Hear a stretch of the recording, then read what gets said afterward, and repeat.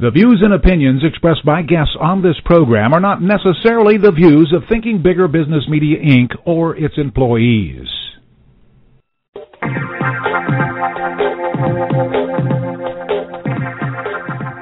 Welcome to Smart Company's Thinking Bigger Radio. Get the inside scoop on how America's most successful business owners transformed their entrepreneurial vision into reality. And listen in as some of the top business minds in the country serve up practical advice, tips, and insights for growing your business. Now, here's your host, Kelly Scanlon. Good morning. Welcome to Smart Companies Radio. I'm Kelly Scanlon, publisher of Thinking Bigger Business Media. And today's guest is Susan Coleman. She's a professor of finance at the University of Hartford. She has spent many years working with finance, with financing for entrepreneurs, and particularly an emphasis with women and financing. She is the co-author of a book called A Rising Tide, Financing Strategies for Women-Owned Businesses, and she's here today to talk with us about some of the issues that women business owners face when it comes to financing. So welcome to the show today, Susan. Thank you, Kelly. I'm delighted to be here, and thank you for having me. Absolutely. So I gave a very brief little introduction of you. Tell us a little bit about your background and your work, in particular with women business owners and the financing challenges that they face. Sure, I'm happy to do that. I've been teaching finance for about 25 years, and over that period of time, the number of women students in the field of finance has increased dramatically, and I think women are increasing their involvement in financial industries, financial study, financial degrees, and it really took me into the area of women and business, and specifically women's entrepreneurship. I developed a course about 15 years ago on entrepreneurial finance, which is taught at both the undergraduate and graduate levels. And when I did that, I used a bunch of case studies, a lot of them from Harvard Business Schools. And one of the things that I realized is that most of the case studies featured male entrepreneurs. Yes. There were almost no case studies focusing on women entrepreneurs. So I said to myself, about 50% of the population are women, about 50% of my students are women, and we really need to increase our awareness and appreciation of women entrepreneurs and their role in business and their role in the larger economy. And that's really what brought me to the study of women's entrepreneurship and specifically the financing strategies of women entrepreneurs. So in all of your work and all of your studies and your programs and your teaching, what have you found, in what ways are women entrepreneurs different than their male counterparts? Well, they're different in a lot of ways. They're similar in a lot of ways, but they're also different. One of the ways that women are different is, and we talk about this in our book, is women frequently have a more diverse array of motivations. For example, women may want a growth-oriented firm that will enable them to develop a new product or service and to realize the economic gains that come with that. Or alternatively, they may want a home-based firm that allows them to balance the challenges of work and family, particularly for certain periods of life when their children are younger. So what we see with women entrepreneurs is a broader array of motivations. Frequently also, women have all entrepreneurs bring resources into their firm. And a challenge for the entrepreneur is to bring in her own resources, but to also tap into the resources she does not currently have. And women are different in three key resource areas: financial capital, human capital, and social capital. And I'll talk about each of those briefly. Yes. Financial capital refers to money and wealth. And traditionally, women have lower earnings than men, and they have less accumulated wealth. So when a woman entrepreneur starts a firm, she doesn't have as much of her own financial capital that she can bring into it to launch the firm. In the area of education and experience, although women are very well educated in this country, it's often focused in different fields of study than men. For example, women are more likely to be in the health professions or in arts and sciences, whereas men are more likely to be in engineering or technology, which are really nesting grounds for entrepreneurship. Women today, a lot of innovation, sure. Exactly. Today, women have a lot less experience in the most senior ranks of corporations. They're climbing the corporate ladder, but there are still just a tiny percentage of women CEOs and women on corporate boards. So women are still not getting that senior decision-making experience. And finally, what we found is that women have different networks than men. Right. They call it the old boys network for a reason. I mean, those networks are there, and they're very strong. And particularly when it comes to accessing key resources and accessing money, women are often outside of those networks. So they're still learning how to develop those networks on their own and how to penetrate existing networks that will give them access to key resources.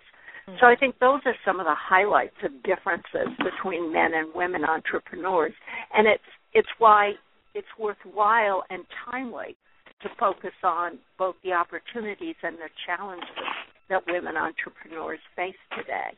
Yes, so with the differences that you just mentioned, what impact do those differences have on the size of business that women have, the revenues that they have, those types of things? How do they play out in real numbers?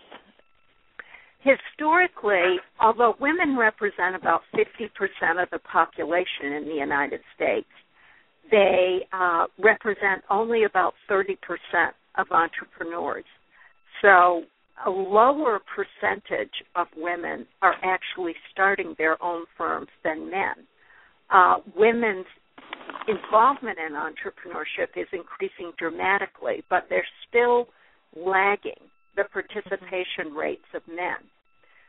Okay. Historically, did you want to ask a question? Well, I was going to say, if you could clarify something for me, there have been numerous studies put out over the last several years saying that, yes, women are starting businesses at rates higher than men, but what you're saying is that although that may be true in the last several years, overall their numbers are still lower than men. The number That's of women. correct. We're still lagging on a percentage basis. Okay.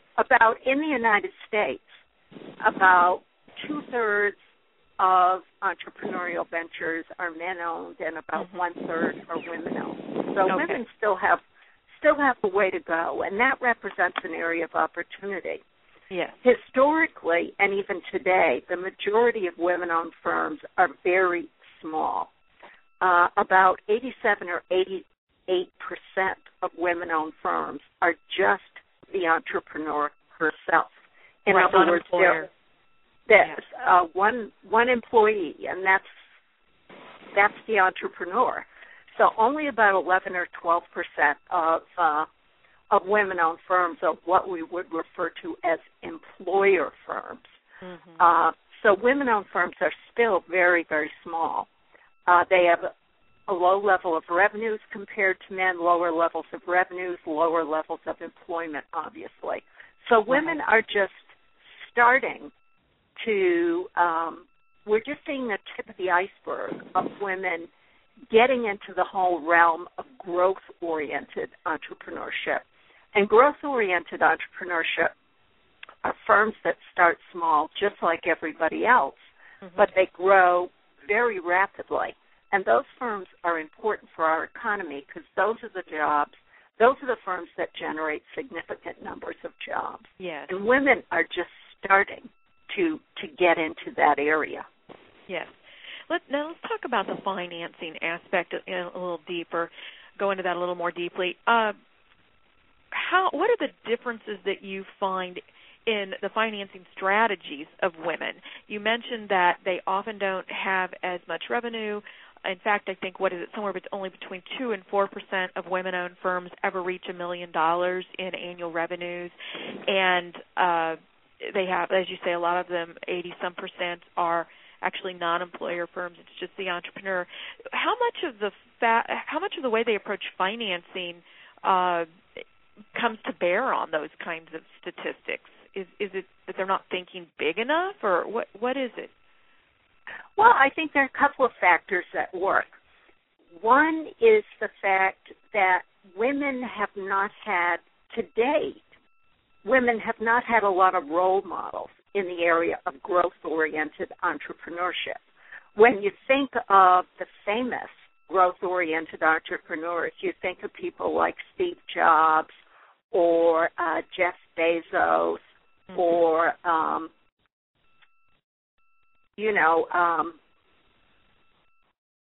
of the men that have started the growth-oriented firms. You're less likely to think of women, so we have few actual role models.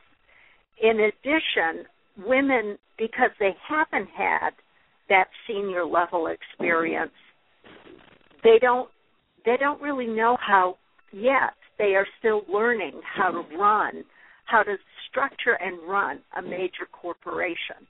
So they're going up the learning curve of that. Yeah. In addition, from the perspective of financing, women are much more heavily dependent on their own personal financing and also sources of debt than they are on external equity. Mm-hmm. And as you know, for growth-oriented firms, external equity in the form of either angel investors or venture capitalists are a key ingredient for growth-oriented firms, and women still are outside of those networks. They're still only raising about 5% of all of the venture capital money in the United States. So they're just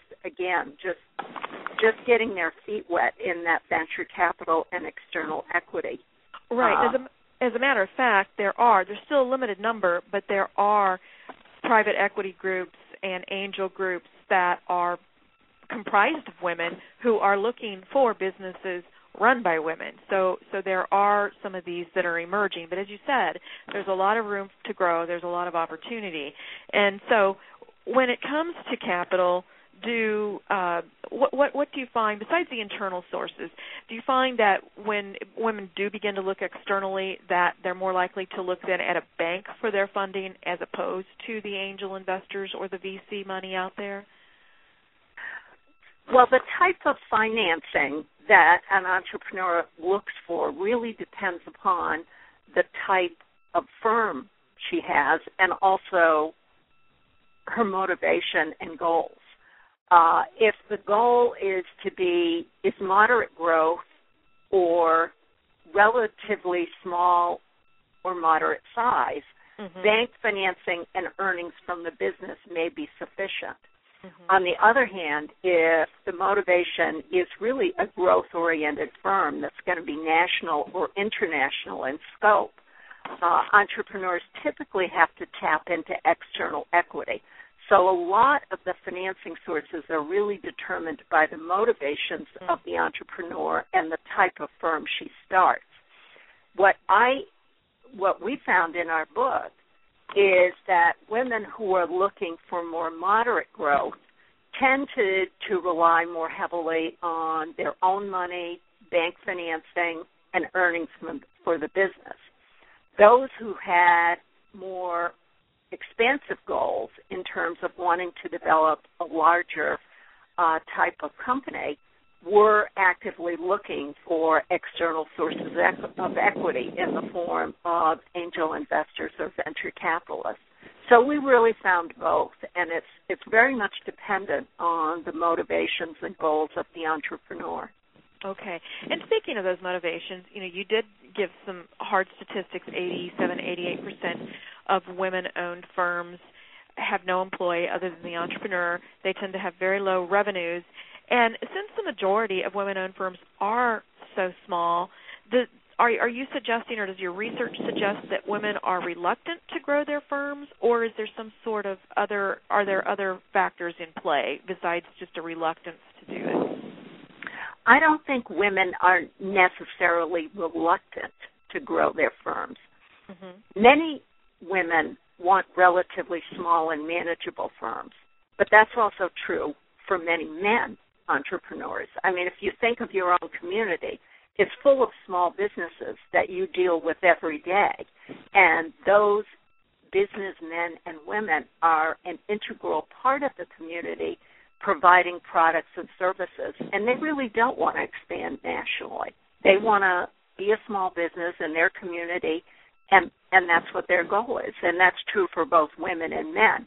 Mm-hmm. There is, however, a segment of growth-oriented entrepreneurs, both women and men, that really want to scale their businesses. They want to have a larger impact in terms of their product or service, and they also want to realize the economic returns and the financial gains that an entrepreneur who launches a growth-oriented business can realize. So I think that's traditionally those growth-oriented entrepreneurs have almost always been men, but I think we're seeing a growing number of women, and there are some reasons for that. One is that women are gaining experience in corporations and in running corporations. So they're gaining managerial experience, and we do now have some role models of women entrepreneurs in growth-oriented firms. Second, I think a growing number of women are going into the educational fields and disciplines that lead to growth, including biosciences, technology, engineering. Absolutely. And third, as women are accumulating wealth and learning more about financial management, it positions them to not only be entrepreneurs, but also to be investors in other women entrepreneurs. Mm-hmm. Right. So some of the firms that you referred to earlier that focus on women's entrepreneurship, firms like Golden Seeds, which provides both angel investor financing and also venture capital financing specifically to women-owned firms. An important part of their mission is educating not just women entrepreneurs, but also women investors, so they know how to invest, how to evaluate a company, and how important it is for them to support women's entrepreneurship economically. Right.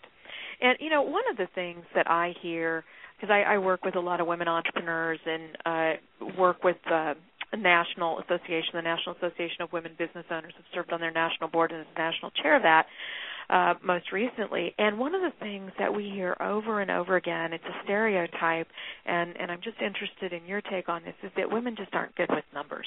Women are relationship builders, women are intuitive, women are all these other touchy-feely types of things, which are very important in running a business too, but that they just don't have that knack for numbers. And throw it out there to you. What do you make of that? Well, as a finance professor, you can imagine that I'm not particularly tolerant of that perspective. Over the years, about 50% of my students have been women, and women are just as good at numbers as men are. The stereotype that women aren't good with numbers is just that. It's just a stereotype. It's a myth, and it really doesn't hold in practice.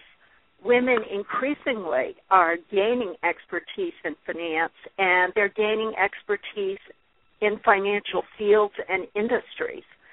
What I tell my students is finance is a skill like anything else. It's, like tennis. It's like learning to play the piano. It's like any of these other skills you might develop. You learn the basics, you practice those skills over time, and over time you get to be pretty good. There's really no mystery with finance, and women are just as capable in the area of finance as men are. And we can see that by the growing number of women accountants and the women in the financial services industry. So it's not a problem of ability. It's more a problem of perception and self-perception. Sometimes women lack confidence yes. in financial areas, but they really shouldn't lack confidence because they're just as good, they're just as capable, and that has borne itself out many, many times. You know, you mentioned earlier that one of the major sources of financing for women-owned businesses is bank loans. If they're going to use an external source, and so as the women entrepreneurs who are listening today think about whether or not they should be approaching a bank for a loan, what are some of the strategies that the women that you researched in your book, what were some of the strategies that they used to acquire loans? Because there really is a strategy. I don't think some people realize that, men and women, that you just don't show up at a bank and say, oh, you know, I've got this company and I'd like to get a loan. There's actually a lot of work before you ever even approach the bank that goes on. So what are some of the suggestions you have for that? Some of the suggestions that our entrepreneurs talked about were really developing a relationship. One woman in particular said, you really want to develop that relationship before you need the money. Yes. So she started making a point, first of all, researching banks and identifying the bank. Banks are very different. They focus on different areas of expertise. Some focus on large firms, some focus on small firms, some are local, some are national, some are multinational. So the first thing you want to do is research the banks and find the bank that's the right fit for you and your business. Then you want to meet the key people that will make decisions about giving you a loan, and you want to meet them before you need the loan. So you want to go in, you want to talk to the branch manager or the lending officer and develop a relationship and nurture that relationship over time. Mm-hmm. Another strategy that women used is even if they didn't need a loan, they would take a small loan and make sure they paid it off. Mm-hmm. So they would develop a track record with that bank. So the bank knew about their company, knew about them, and knew that if they loaned money to that company, they were going to get it back. And so then when the time came and the company needs a significant loan, you have a relationship, you have a track record, and that's something you can build upon. Right. What advice, as we start to close up here today, what advice would you give women entrepreneurs who are just starting out in terms of networking? Because you mentioned early on that women's, you know, there's that good old boy network out there, and it's very tight, and that women, when it comes to the financing aspect especially, don't have as deep of networks. So what advice would you give women who are just starting out with their businesses in terms of networking so that when it comes time for the financing part of it, they have the connections they need? Networking is really important for all entrepreneurs, but I actually think it's even more important for women than for men. Because of socialization and history, men are automatically in a lot of networks that women aren't in yet. So women have to actively try to develop their own networks and also penetrate existing networks. One of the things we talk about in our book is networking strategically. Don't just network for the sake of networking because you're going to waste a lot of time. Yes. You want to network strategically. You want to first of all do an inventory of resources. Find out what you already have in the form of human capital, social capital, financial capital, people, and figure out who has what you don't have. In other words, who has those resources you need to gain access to. And those are really the people you want to network with. You want to network strategically so that you establish linkages with individuals or groups that will provide you access to the resources you need to make your firm successful. Right. And one of the, this is, how should I say this? Within that network, too, how important is it to have mentors or trusted advisors? Because there may be, you've got your network of people who can open doors for you and so forth, or perhaps provide you with services that you need. But what about the role of women when it comes to mentors and advisors? Are they as likely as men to get them, or do they try to do things more on their own? Where do the mentors and advisors come into play? One of the great qualities of women entrepreneurs is I think they're very open to mentors and external advisors. They see entrepreneurship as an educational process. And as an educator, that just strikes a familiar bell with me. Mm-hmm. But they are looking for mentors, and they are looking for trusted advisors. And that's important for the entrepreneurs. Some of our entrepreneurs have talked about the fact that what they get from their advisors and their mentors is not just company-specific or industry-specific information, but also emotional support. Yeah. And that emotional support is so important because an entrepreneurial journey has its hills and valleys. So you have your ups and downs. And if you're a new entrepreneur or an inexperienced entrepreneur, you may hit some of these bumps in the road and say, oh, it's all over, I'm a failure. And you really need somebody who knows the ropes, who's been through it, and can say to you, no, this is part of a process. You're going to hit some bumps. You're on the right track. Stick with it. Or alternatively, you might want to adjust and go this way a little bit. So right. I think that mentoring and advisory function is so important for women, particularly because they don't have a lot of senior management experience or yes. prior entrepreneurial experience. One of the greatest advantages that serial entrepreneurs have is they've been through it before. So yes. they know about the ups and downs, and they're not going to panic when they hit the bumps in the road. Sure. A woman who's never been through that before may think, oh, this isn't going to work. I'm a failure. And it's not that at all. It's just that's the way the process works, and you've got to stick it out. Yes. So that's where I think mentors can be so helpful, not just in factual support and informational support, but also in emotional support. Absolutely. So just in closing here, if you had 3 pieces of advice, I'm just going to say 3, if you have more, if you have less, but if you have 3 pieces of advice for an aspiring woman entrepreneur in particular, someone who's just starting out, what would it be? What would you tell her? I think there are 3 things that I would say to a woman entrepreneur. First, be strong and be confident. Women have a tendency to underestimate their capabilities. And if you want to be an entrepreneur, you really have to believe in yourself and your goals, and you have to establish networks that include other successful yes. women entrepreneurs so you have role models. Second, right. develop your financial literacy and skills over time. Ultimately, the buck stops with you. So even if you don't feel confident in your financial abilities, you need to develop those skills, develop your expertise so that you can talk knowledgeably about finance and manage the financial affairs of your company. There's no magic to finance, and as I've said earlier in this interview, women are just as good as men. Yes. You just need to learn the skills, practice them, and gain confidence.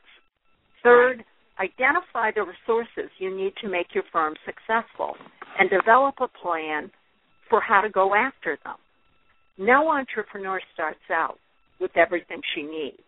So you need to assess the resources you already have, do that personal inventory, and then figure out which resources you need to acquire. And finally, develop a plan for how you're going to acquire those resources that you need to launch your firm and make it successful.